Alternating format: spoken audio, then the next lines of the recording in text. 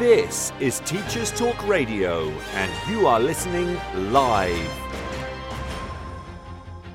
Hello and welcome to the morning break. My name is Graham Stanley, and my guest today is Sorana Muñiz, a teacher from Uruguay who's worked in Argentina and Colombia. We'll be talking about teaching without borders, which is the fact that teachers nowadays often teach outside the country they live in.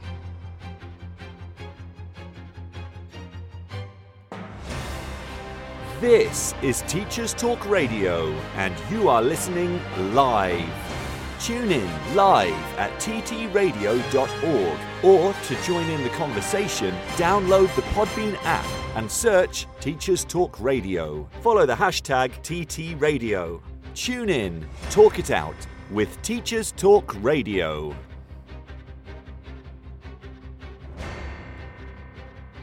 Welcome back to the morning break, everyone. I'm Graham, speaking to you live from Mexico City. On today's show, I'll be talking live to Sorana Muñiz from Uruguay. I first met Sorana in Montevideo back in 2013, when we both worked on an exciting and ambitious project to teach English remotely to primary school students across the country using video conferencing technology. That project is still going strong, but Sorana moved on, and although now back in Uruguay, she was living and working in a school in the beautiful Patagonia in the south of Argentina for some time. Sorana is also a teacher trainer and coordinator for a project in Colombia. Now, I'll be talking to Sorana after the Teachers Talk Radio news.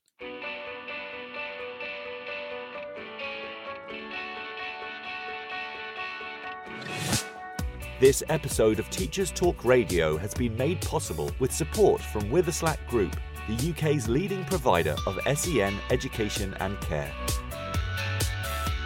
They're here to support you too through an ever-growing offer of free resources, including webinars, podcasts, articles, and events aimed at supporting teaching professionals like you. Visit their website at www.witherslackgroup.co.uk to find out more. This is 2 Minute Tech with Steve Woods, your tech briefing on Teachers Talk Radio. Hello, this week I'm starting a series on home connection speed and getting the best performance. Everybody wants the best performance for their devices at home, with more and more things needing the internet or a home network connection to provide interactivity and additional functionality. Ensuring you can get a good connection is essential. Most people use Wi-Fi as their home setup, so I'll start with this and also try and explain basically how a home network works. First, let's understand what devices are doing when you add them to your Wi-Fi network. Wireless fidelity, or Wi-Fi as it's commonly known, is a high-frequency signal that's being invisibly transmitted around your home. If you have access to the signal, you can send and receive data. This is what your phone, laptop, tablets, internet-enabled TV, wireless alarms, even some door locks and fridges are connecting through to communicate, and most of the time use the internet to add functionality to your ever-growing smart home. The more devices you have, the more demand is placed on your network to transmit data. Comparing your home network to the network of corridors in your school, and throwing in some geeky tech words, bandwidth is the size of the corridor and dictates how much traffic or people that can be handled. Classrooms are the devices, and the staff and pupils are the data the devices need. Using the school as a physical example of a network, during lesson time when everybody's in place, it's easy to travel around the network of corridors, and people, or data, can travel at normal walking speed, or faster if you're feeling the need to. On lesson change, or at break time, lots of people need to be somewhere else. Pupils need to walk slower, follow rules such as walking on a certain side or in a certain direction. Doorways create queues, and the journey from A to B during this time can take considerably longer. This is due to the physical constraints of the corridor. It cannot get any bigger, so people need to move slower. Comparing this to your home network, bandwidth is the amount of data that can be sent at a given time. It's measured in bits per second, a bit being a 1 or a 0. That's binary, the computer's language. So a 1 megabit bandwidth means 1 million ones and zeros can be transmitted in a second. If you decide to look up your Wi-Fi speed, you'll find some really interesting facts, but also risk being sent to sleep. A modern Wi-Fi network, on paper, is capable of transmitting 1,300 megabits per second. That's 1,300,000,000 ones and zeros every second. Oh wow. There are, however, loads of factors to consider, the main one being the number of devices sharing the bandwidth at a given time. Over this series, I'll be looking at what you can do to help you get the best performance from your home network. For now, I hope you're beginning to understand what's happening on your home network and why at busy times it can slow down. Today's takeaway tip is if you need good performance, then make sure other devices are not reducing the bandwidth that you are receiving. If this has given you food for thought, I'd love to hear from you. Why not get in touch at TT Radio 2022? Follow us and tell us what you want to know about tech. I'm Steve Woods, and that was 2 Minute Tech. 2 Minute Tech with Steve Woods, your tech briefing on Teachers Talk Radio. If you're listening to this, then we know we share one thing in common: a passion for the type of outstanding education that every child deserves. That's what makes us the leading provider of specialist education and care. We need people like you to help us achieve even more. With us, you'll be given all the resources and support you need, offered a clear path to career progression, and be rewarded with some of the best salaries and benefits the industry has to offer. We are Witherslack Group. If you'd like to find out more, we'd love to hear from you. Visit www.witherslackgroup.co.uk/careers and be part of our future. So welcome back to the morning break on Teachers Talk Radio, everybody. I am here with my very special guest, Sorana Muniz. How are you, Sorana? And what have you been up to recently? Hello, Graham. Thank you for inviting me here. Recently, right now, I'm living in Rocha in Uruguay. I came back to Uruguay recently, and I've been working.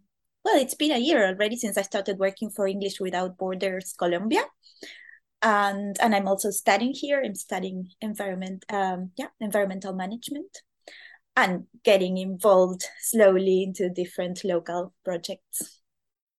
Fantastic. I think until recently you were living and working in Patagonia in Argentina, which is a spectacular part of the world. And I'd love to hear a little bit more about that experience when you decided to go there, what it was like being a teacher in a school over there, and why you decided to come back to Uruguay. All right. Well, yes, Patagonia and Bariloche in particular, which is where I was living, it's like so beautiful. You and I met when I was working for Plan Ceibal, and I was there for many years.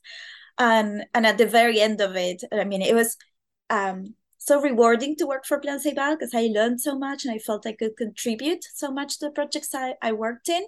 But it's also a very intense place of work. So after some years, I was exhausted, stressed. So when I left, I decided to take some months off just to relax. And so I went traveling, and I got to Bariloche, and I went mountain trekking and, disconnecting, no electricity, no connection, nothing, just enjoying the views, the nature.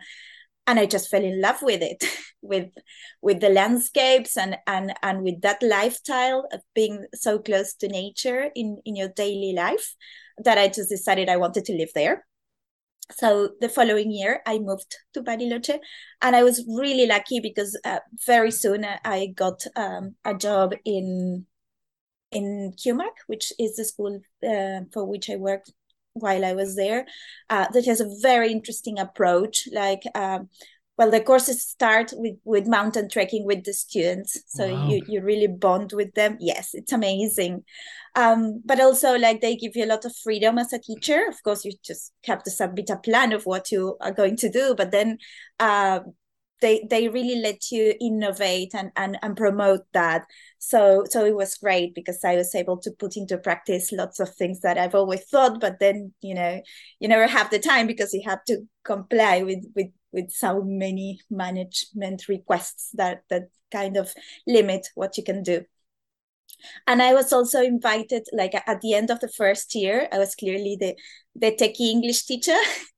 So they approached me and said that they had realized that first year students didn't have basic digital skills to cope with the demands of secondary school life. So they invited me to design a subject for the following year on digital skills, which was a very interesting process because I talked with management, but also with the other teachers who were involved with technology at the school. And we had very different views because they were mostly engineers or like that sort of profile. And they wanted me to teach them, spreadsheets, formulas, and how to change the format in all those computing skills, which are important, of course. But I wanted to also work on privacy, understanding the digital footprint, identifying reliable sources of information, etiquette, develop an empathy when you relate with others through devices. So we had to compromise, and the subject had a bit of both. It was called Beyond Fortnite. It was the name that we chose for that subject. And then the pandemic came. And I think that's when they understood why I wanted to work on all of those things, because we had 12-year-olds who were like exposed to so many hours of classes and other things through their devices that it became really important to work on those things. So I loved it. And it was great, like the teamwork and everything. I feel I was so lucky to get there. Wow, that's fantastic. That's really interesting. I'm becoming more and more interested in this idea of digital skills and what digital skills are needed by students, but also teachers, I think. Did you have an opportunity to help teachers with digital skills as well, or was it just the students when you were there? Yes, not so much, but also because, again, I really feel like I was so lucky because while I was there, I was teaching in the secondary school, but there was this idea of starting primary as well. Back then, the school only had secondary school. So for a whole year, we worked on planning the primary school. And I mean, from scratch, like the building was built specifically for that. So we even discussed what the building should look like and also what would be the approach to technologies. So that's when I got to help teachers, not so much as in formal training, but in being part of these discussions and providing my point of view from being an expert on learning technologies. Wow. And another question related to this is, where do you start? How did you go about designing this curriculum or this syllabus of digital skills for secondary school students? I think it's really interesting that you called the course Beyond Fortnite, because of course Fortnite is probably the game that the students spent most of their time doing. And there is this kind of misconception that secondary students are very good with technology because they spend so much time online with a computer or mobile, etc. But actually, it's what they're actually doing with the computer, playing computer games, for example, which can be very useful when it comes to digital skills. But there's a lot more to developing digital skills, as you sort of hinted at when you were talking about elements of the syllabus. So how did you go about sort of designing what they needed to know, and where did you start with them?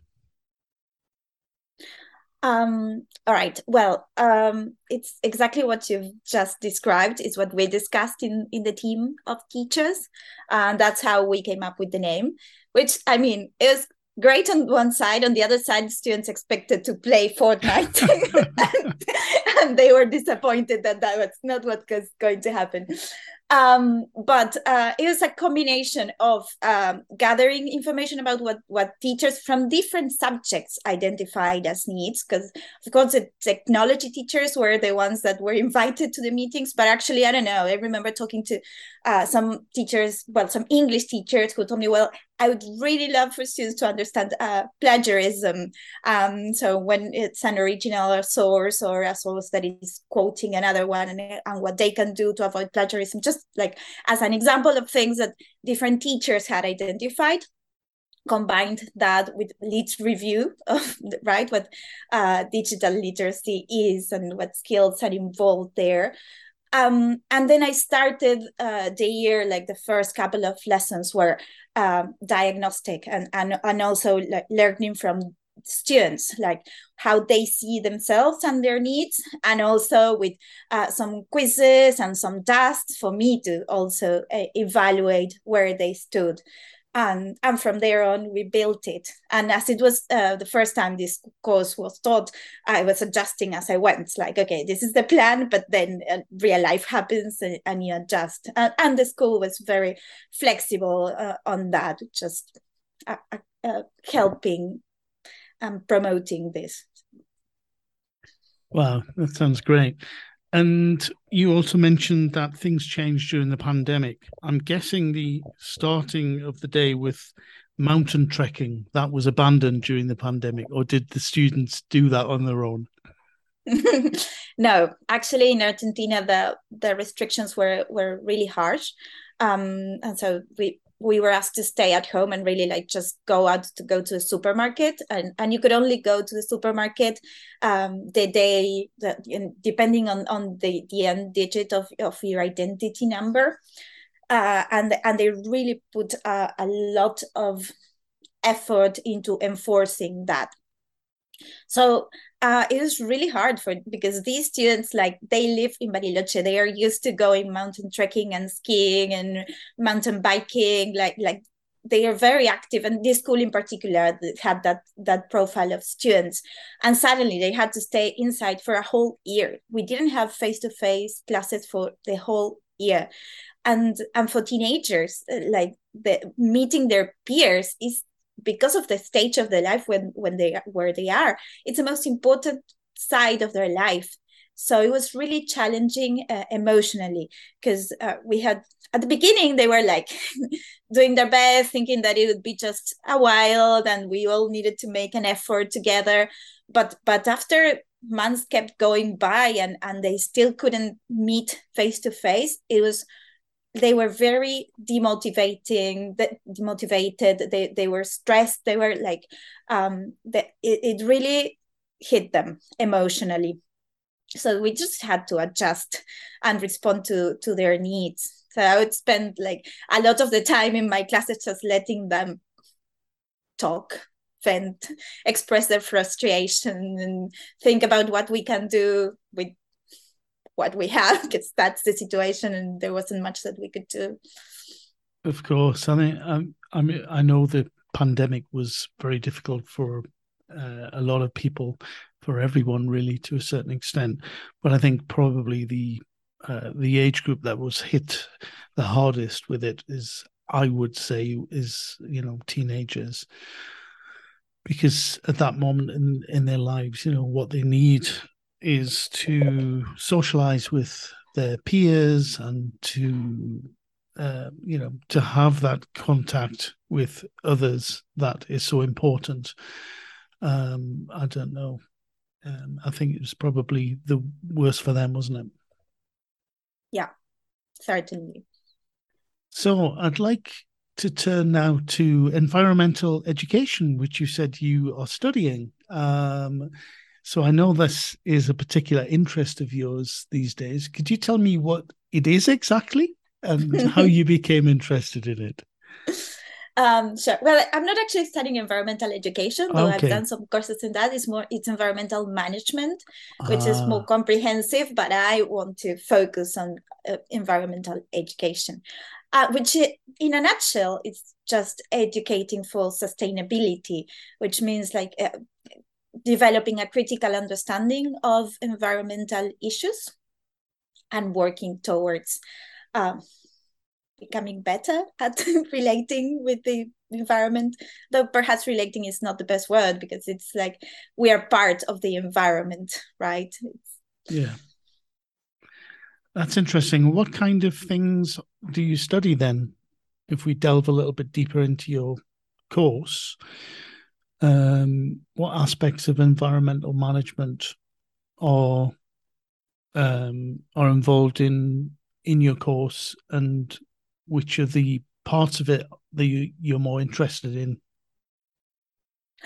Well, that question has a long answer because it's actually a degree and it's 4 years long. Okay. So there's many aspects to it, and then there are different profiles within the career.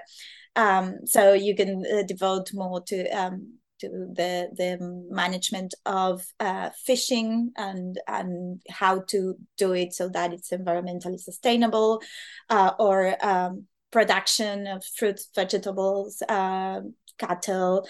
That's another of the paths. Another one is about organization of the territory, like planning, like city and town planning and company planning and etc.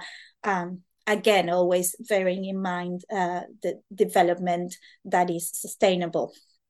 And okay, environmental education is not one of the pathways, but it will be, I'm sure. and we do have a lot of we do have certain subjects that are on environmental education and lots of workshops. And then of course there's the career has like different areas that you need to have a minimum number of credits per areas, like exact sciences like maths, physics, chemistry is one. I don't remember the name, but like biology, vegetable biology, animal biology, geology, that's another one. And there's another one that is social sciences, and there's a component of interdisciplinary subjects. And then there are optional subjects. So you need to have credits in each of them in order to complete the career. And the idea is that you choose the subjects within those areas oriented towards the profile that you wish to later work on. Okay. And about environmental education then, is it possible to study that as well? Or and in which case, what would that involve? Yes. Well, it would involve managing educational projects that are aimed at environmental sustainability. And also there are many environmental management projects that happen in educational environments, but that are not actually environmental education, like dealing with a problem. For instance, within an educational institution, it's actually environmental management. You're managing the problem, but if it doesn't have certain other characteristics, like the problem that you are addressing coming from students' interest and making a profound analysis of what causes it and what you can do about it and which are the other factors that are affecting it, then if you're not doing a number of things, then it's not really environmental education, it's environmental management. But those are possible areas of work. Okay. And what do you see yourself doing when you finish the course in 3+ years' time? Well, I see myself doing exactly that. And I imagine articulating all my interests because I don't want to give up teaching. I don't want to give up teaching English. I don't want to give up teaching digital literacies. Those are things that I'm passionate about. I just think that this is something that I can articulate with those things and work in educational projects that address all of these things.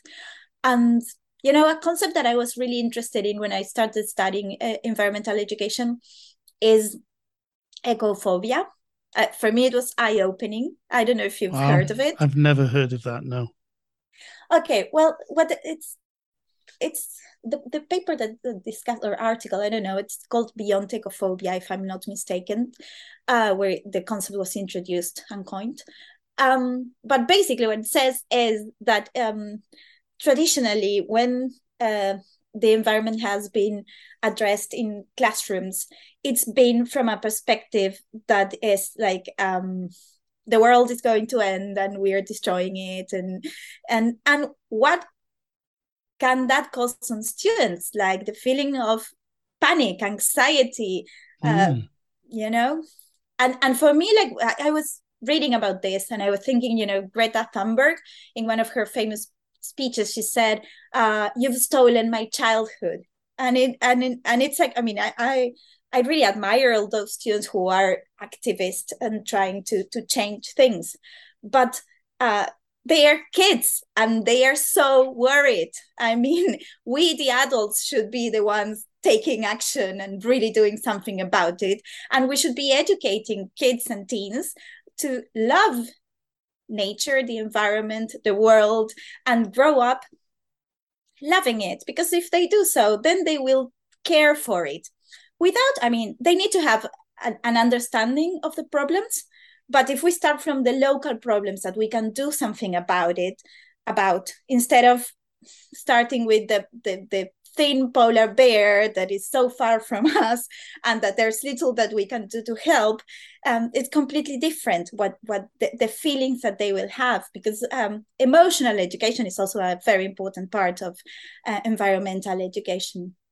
So I imagine myself doing that, working in environmental projects that have those characteristics. And that's why, for me, working at this school in Argentina is approaching it from that point of view. Like these kids that start the school year going to the mountains, and with a policy of leave no trace when they go to the mountains, and they enjoy it so much and appreciate everything that you can enjoy when you are in that close contact with nature, and they really can observe and understand like the different animals that live there, and the native trees, native plants. They value that, and while they are little, that's enough. We also did like well, not me, but the project has like planting fruit trees for the future and having a vegetable garden that you can also observe the cycles and the times of nature. And of course we do take action. I'm not saying that that's not good. I'm just saying like where to place the focus and things to look out for, like what are we generating on the students emotionally. Wow, yeah, there's a lot. There's a lot there to think about. What you said about ecophobia was quite interesting, because I started to remember when I was a teenager, quite a long time ago, I have to say. But my big fear was the fear of nuclear war, and I grew up as a teenager with that as a real sort of fear that was potential. I remember seeing a documentary. I don't know how old I was, maybe young teenager, and not being able to sleep very well at all after it, because it did seem like it was a big threat over the world. So I can imagine that a lot of children and teenagers these days have that feeling that you've just expressed about ecophobia. Yeah, and you can feel like so helpless. Yeah. I remember like a similar feeling when I was in primary school, which was also a long time ago. Yeah, definitely. So if we turn now to another type of teaching that I know you're involved in, another type of education, that's home-based remote teaching to students in Colombia, effectively teaching without borders. Could you tell us more about your experience of living in one country and teaching or teacher training in another? Yeah. Well, it's been challenging and very interesting and rewarding, because well, I don't know if you've spoken in this show about English Without Borders before. Okay, so basically what we do is we offer students in secondary schools, public secondary schools in different cities in Colombia. Right now we're working with Barranquilla, Bucaramanga, and Bogota. The opportunity to take an intense English course through Zoom after or before school, depending on whether they go to school in the morning or in the afternoon. And so I gather, I don't, I've been learning about the Colombian educational system, but that generally they have like very large classes at school. So it's hard to implement like the communicative approach and personalized learning because there are really many students. So this project offers them the opportunity to work intensely, because also they don't have that many hours of English at school, in a reduced group in which they can really receive personalized attention. So students are really motivated by that. Students really see it as an opportunity, and they work so hard to improve, and you can actually see their progress throughout the months of the course. So that's really rewarding. Of course, Colombia is a whole new culture for me, even though I've been working in international context for a while now. Still, it's a lot to learn, because there are particular characteristics of what makes things work, like how to connect with the students and with the teachers, that are specific to Colombia. And also we're implementing this because we want to tend to one of the problems in the public school sector in Colombia, and that's I need to understand that.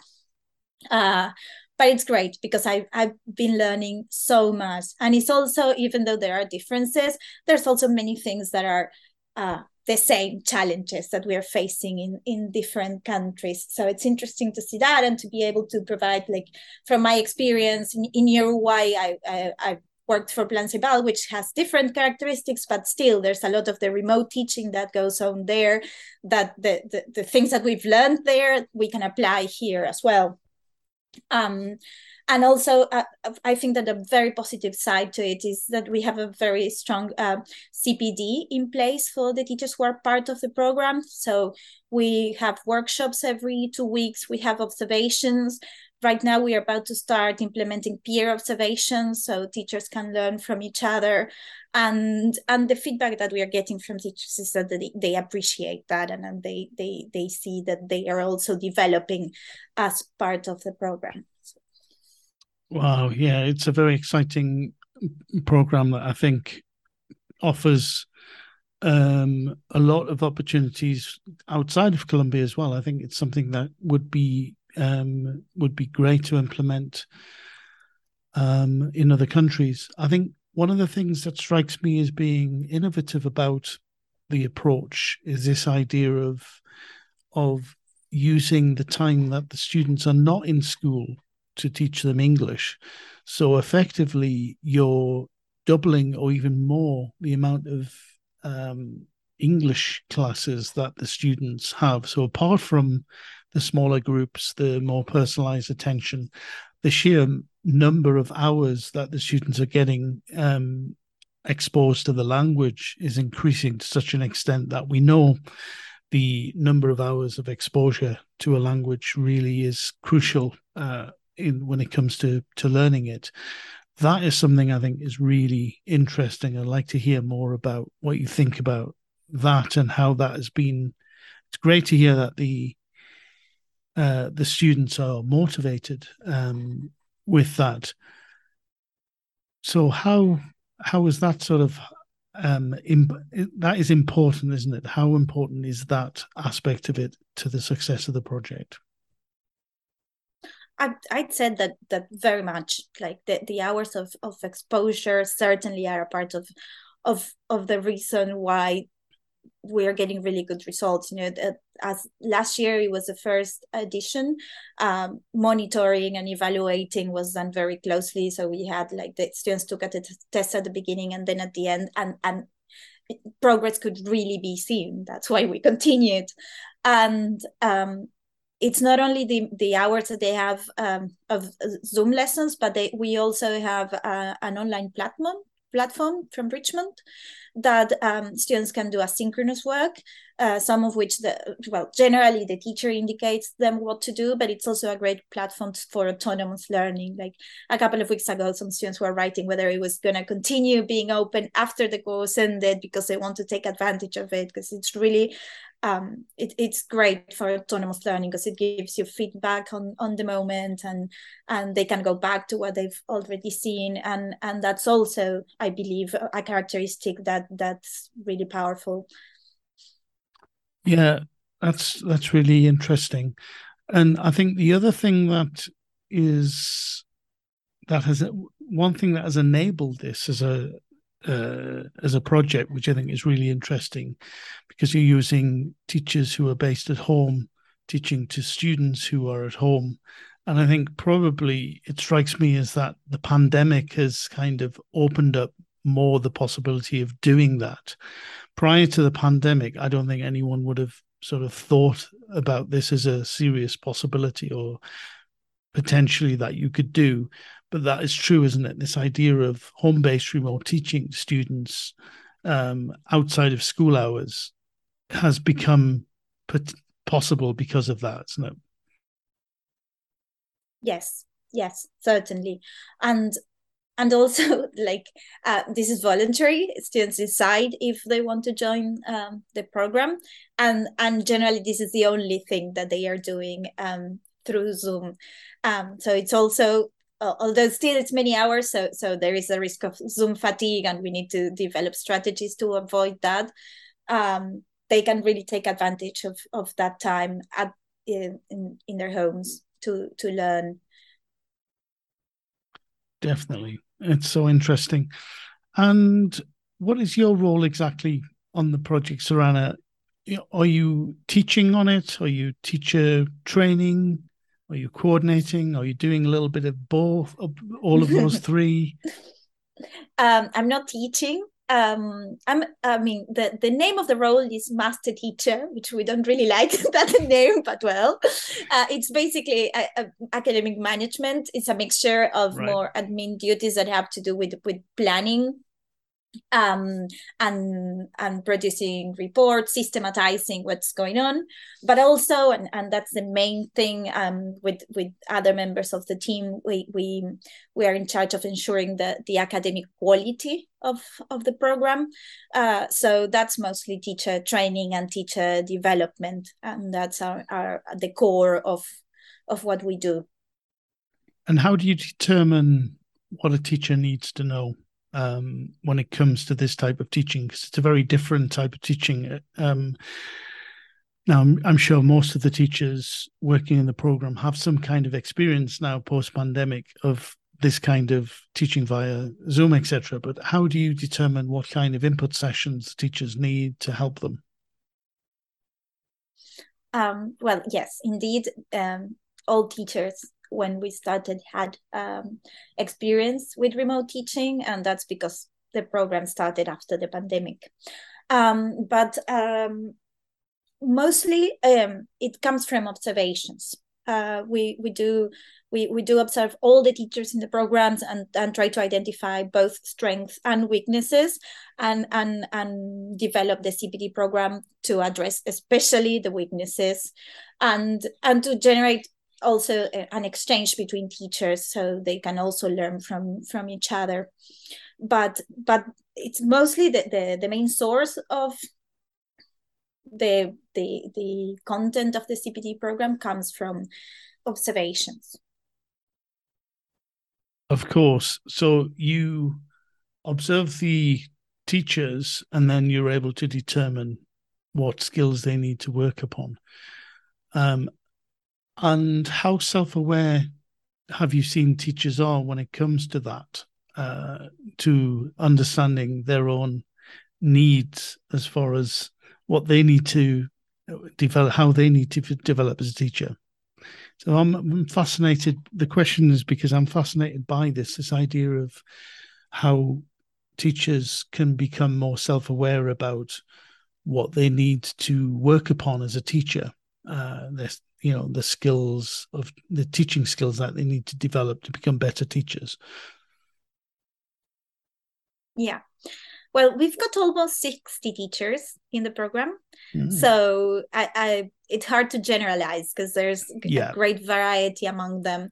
But I've seen everything, from the ones that are very self-aware, from the ones who aren't that much. and yes, it's very important because our beliefs really, our beliefs and previous experiences really determine our teaching practices. So it's not a matter of telling people like you need to do this. We really need them to understand it and believe that that's the way to go, and be aware of what they are doing for development to actually take place. So that's why we've got two sorts of observations, but like one is just a short one, just to be able to visit all classrooms and see how things are going. But then we have a more focused one that has like pre-observation, while observation, post-observation, interview, and that one includes a lot of reflection on both sides. But we ask teachers to really, like when we meet before the class, to reflect and discuss what they are going to do, and then take some time after the observation to reflect again about what happened, what went well, what could have been better, and that I've seen that has really good results. But still, that's why we are now implementing the peer observation, and we've also recommended teachers to record themselves. I don't know, we've identified some cases in which instruction giving could be improved. So we've recommended like, okay, record yourself giving instructions and analyze it and see how you could do it better, like that sort of thing that helps them develop their self-awareness, I believe is the most effective way, really.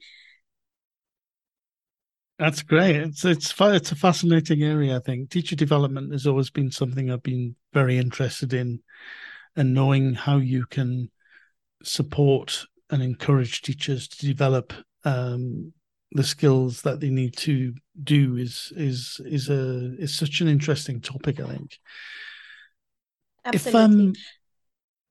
Sorry, no, go ahead. And also I just wanted to say that we are learning so much from teachers, right? Like of course we work on the areas to improve, but there's also like a lot of innovation going on and good practices that we'd like them to share with each other and with the world, because we really we are all learning a lot in this program, I believe. Yeah, that I've seen with remote teaching, when it comes to observations, not, for example, in face-to-face teaching, I think a lot of observation done by others, apart from the peer observation that you mentioned, is really to be able to identify things that the teachers need help with developing, and to then work with them to help them develop those areas. But with remote teaching, a lot of the observation is actually identifying very good practice that teachers have started to innovate, and then being able to share that with other teachers, isn't it? Yeah, exactly. So, Sorana, you have worked face-to-face in schools with children. You have worked with teachers remotely across borders. What do you prefer? I mean, do you prefer the face-to-face in school, walking across the mountains and in a classroom with students experience that you've had in Patagonia? Do you prefer the across borders, working from home, teaching, teacher development, coordinate academic management that you've been doing in Colombia? Or is it a combination? How do you see yourself? I mean, what is it that you like the best, if you like, if I can put you on the spot? And how do you see yourself in the future developing as a teacher educator, apart from the education, the environmental management aspects that you've already mentioned? Well, actually, I'd like to do both, because the best of both worlds.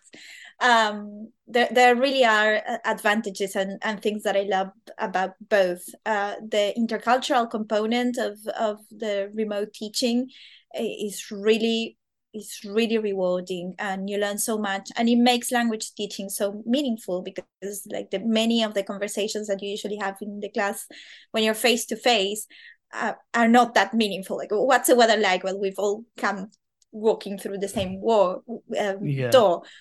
But when you are in different cities or even different countries, that sort of routine things have much more sense, and students love telling you about it and getting you to learn about their context. And also, of course, being a part of an intercultural team, it's so interesting because it broadens your everything, like your perspective, your cultural awareness. It's something that I really appreciate and grateful to be part of. But of course, I love teaching face to face and being able to do that sort of thing, like going on a field trip with students and looking them in the eye. Like you can do many things to try and simulate the experience of eye contact online, but it's never really eye contact. For it, as an example of some of the things that are just impossible to replicate online. If I get to choose, I'd have both. Right now, I'm not teaching face-to-face, but because I'm studying and there are only 24 hours a day. So, but in the future, I'm planning to do both. Like if this project continues and they continue hiring me, I'm going to be very happy to continue working for it because I'm really motivated about it. But I'm also planning to go back to teaching face-to-face because I just love it and miss it. Like this year that I'm not teaching, I'm missing it. Like I'm not teaching face-to-face. I'm missing it very much. Of course. Yeah, that makes a lot of sense to me. I understand that. I think, I work, as you know, from home most of the time. My job is a regional job, and it means if I were to go to our office here in Mexico City, I would be stuck in a cubicle talking to people online anyway most of the day. So there doesn't seem to be much point other than, the days when I can meet people in the Mexico office face to face. But last week was the first time I went into the office and really spent the whole day there in a couple of years. And it was fascinating just sitting next to a colleague who I've been speaking to every other day or so online. And just what we ended up sharing was just sort of, chat basically about our lives. And that kind of thing you don't get when you're working online because there isn't the time or the space really to do it. And I found at the end of the day, it was really enriching. I thought, I knew her a lot better than I did before the start of the day. And it was that kind of thing that I think, that contact with people in an informal way, in a social way, is something that is very, very hard to replicate online, isn't it? Yes. So not only the eye contact aspect, I think it's that informal bumping into people and just chatting, really, is very difficult to do online. Certainly. And small talk and sharing lunch and just talking about life, which like builds relationship and trust. Yeah. It's just harder to do. Yeah. I think it's worth, if you are working online, teaching online, or doing any other kind of work online, I think it's worth trying to replicate that in some way as far as you can. I don't think it is possible to do it to any great extent, but there are certainly things you can do. I think one of the things we tried to do when organizing our online conference, BBELT, last February, was to try and have open rooms that anyone could just drop into and chat. So the idea of if you have a conference, for example, a face-to-face conference, one of the things that's really quite special about a face-to-face conference is the coffee break. So when you go from one session and you are going to another, but there's a coffee break in the middle, you sort of pick up a coffee and you end up just sort of randomly talking to people at the conference about things. It's very easy to do. And that kind of thing doesn't happen usually at a face-to-face conference. So our idea was to have these rooms that people could kind of drop into for a chat in between sessions or the lunch break, etc. I don't think it was that successful, to be honest. I don't think people ended up doing it a lot, but I think it's a question of trying to ferment that type of space and moment online. It's worthwhile experimenting with to see if you can try and bring the online experience a little bit nearer to the face-to-face one. I don't see it how you would be able to do that with a program like English Without Borders because of the nature of it. But certainly I think more of that is worthwhile exploring with. Yeah, certainly. I think that one of the difficulties is that like Zoom fatigue. We get really tired of being in so many video conferences that like we try to reduce the time when we are there as much as possible. You see, and so like the social part ends up being left behind. I'm going to interrupt you there because I don't suffer from Zoom fatigue. Oh, you don't? No, I don't know why. Maybe I'm a bit strange, but actually I end up, I think it's a question of, I understand it and I know why people do. I think I know why people do suffer from it, but most of my day is spent in front of a screen talking to people, etc., or working in front of a screen. And it's just something I've just got used to. I don't actually feel that it tires me out more than it would if I was physically in an office in my case, or teaching in a if a teacher's teaching online, etc., or face to face. Because I think the very fact of teaching or teacher education takes it out of you as well. It drains a lot of energy. One of the benefits that I really like is not having to commute. So I don't have to waste. Yes. I have to waste like up to 2 hours of my life every day actually getting to a place of work and coming back from a place of work, dealing with traffic, dealing with the weather, etc. I think that's a real benefit. So I don't suffer from Zoom fatigue, although I know why people do. Yes. I don't know. I know, like I've read about it because I was worried about it, and they mentioned this thing about like having to make a greater effort to decode certain things because there's less body language, and also the thing, especially with teenagers, but in general, of having your own image in front of you all the time. So you're paying a lot of attention to that. And that sort of thing adds more stress. I do feel it. I do get, like, at the end of the day, I'm way more tired if I've been all day long in video conferences than if I've been all day long teaching face to face. But I honestly don't know how much like research. What exactly does research say about the differences? I don't know if you do. I think. No, I don't. I've not seen any research. I've not looked for it either. But yeah. But I kind of think I'm wondering how much of it is a buzzword.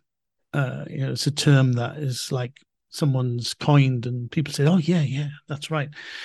And I think with anything, it's just getting used to it, and anything you do which is different to your normal experience does require more concentration, more effort, and does tire you out more because your attention has to be more sort of on.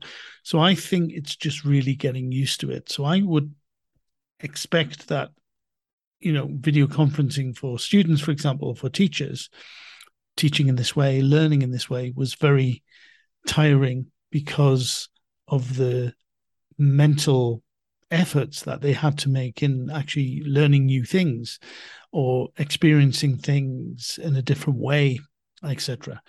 But as you get used to it, I don't think in itself it is more tiring than being in a face-to-face space, to be honest. I think it's more that. You're probably right. It's also like, now you were talking, I was thinking that with kids and teenagers, but especially with kids, at least in the context where I've recently been working, we did a lot of outdoor activities and lots of TPR and that sort of thing, it's just harder to do in Zoom. So I think it was for kids, it was really hard to spend a lot of time like just in front of a device because they were used to moving much more when they were in class. So that was hard to get used to. But I do see your point, and I do wonder about whether it's just a buzzword. Yeah, I think that's what you've said is very true. I think if you are sitting in front of a screen most of the day, then if that's all you do, then it is very difficult. I need to get up and walk around my flat, and I need to take breaks, etc. So I drink lots of tea and that kind of thing. But you would do that at school as well, wouldn't you? I mean, you would expect students. Obviously, you can physically move students a lot more during a lesson than you would do in a Zoom call, for example. But I think just getting the dynamic change, having them stand up, having them take breaks, I think that would help. But yeah, perhaps you're right. I don't know. Who knows? Well, at the BBEL conference, I attended Lindsay Gladfield's talk, which was exactly about that. The micro breaks, yeah. Yeah. And he was talking exactly about that, like what things you can do, like to get them to move around, to stop looking into the computer and look ahead, like I don't know how many meters in front of them, but that was the idea, like different ways to have breaks and to reduce this fatigue. Yes, definitely. Speaking of which, I think we should move towards winding up because I don't want to wear you out by too much screen time. I'm sure you have other things to do.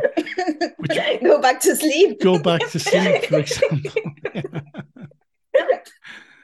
Yes. Well, think about my situation. It's actually 2 hours earlier where I am. So really, yeah. So this is a very early start for me.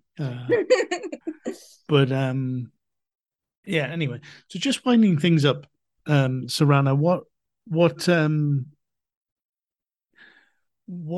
to go back to living in Patagonia, actually living in Patagonia rather than working or teaching in Patagonia. What are the kind of things that you miss from there that you're not able to do now in Uruguay? Well, Uruguay is a very flat country, you know that. Yes. So I really, really miss mountain trekking and the snow. That sort of close connection with nature. But I'm living in La Paloma, which is close to the beach, so it's different nature. I'm not doing mountain trekking, but I'm doing kayaking, seeing whales, and of course I'm not teaching face to face here, so that's something. But it's possible. It's just that I don't have enough time for that. But yeah, I mean, I miss it every day. But here, like, I'm close to my family and my friends as well, which is something that I had missed. Of course. And this job gives me the opportunity also to study, to live wherever I want to, which is why I was able to move to La Paloma and not live in the capital city, which was just shocking after spending 3 years in Patagonia, going back to the capital city. So that's great. And I'm also, well, I'm part of the Learning Technologies special interest group. and I also get the opportunity to balance everything out. Great. Well, it sounds like you have enough variety to keep you busy and to keep you happy, which is great to hear. Thank you so much for speaking to me today, Sorana. And I apologize for getting you out of bed an hour earlier than than you thought. Just for the I don't think I mentioned it so far, but for the benefit of everybody listening, I told Sorana one particular time, and then which was an hour later than the actual hour that we were supposed to meet. So you can go back to bed now. Thank you very much. Thank you so much for having me, Graham. It's been a pleasure catching up with you. Pleasure. Yeah. Take care, Sorana. Bye. Same to you. You've been listening to Teachers Talk Radio. Tune in live and listen back at ttradio.org. We look forward to hearing from you next time on Teachers Talk Radio.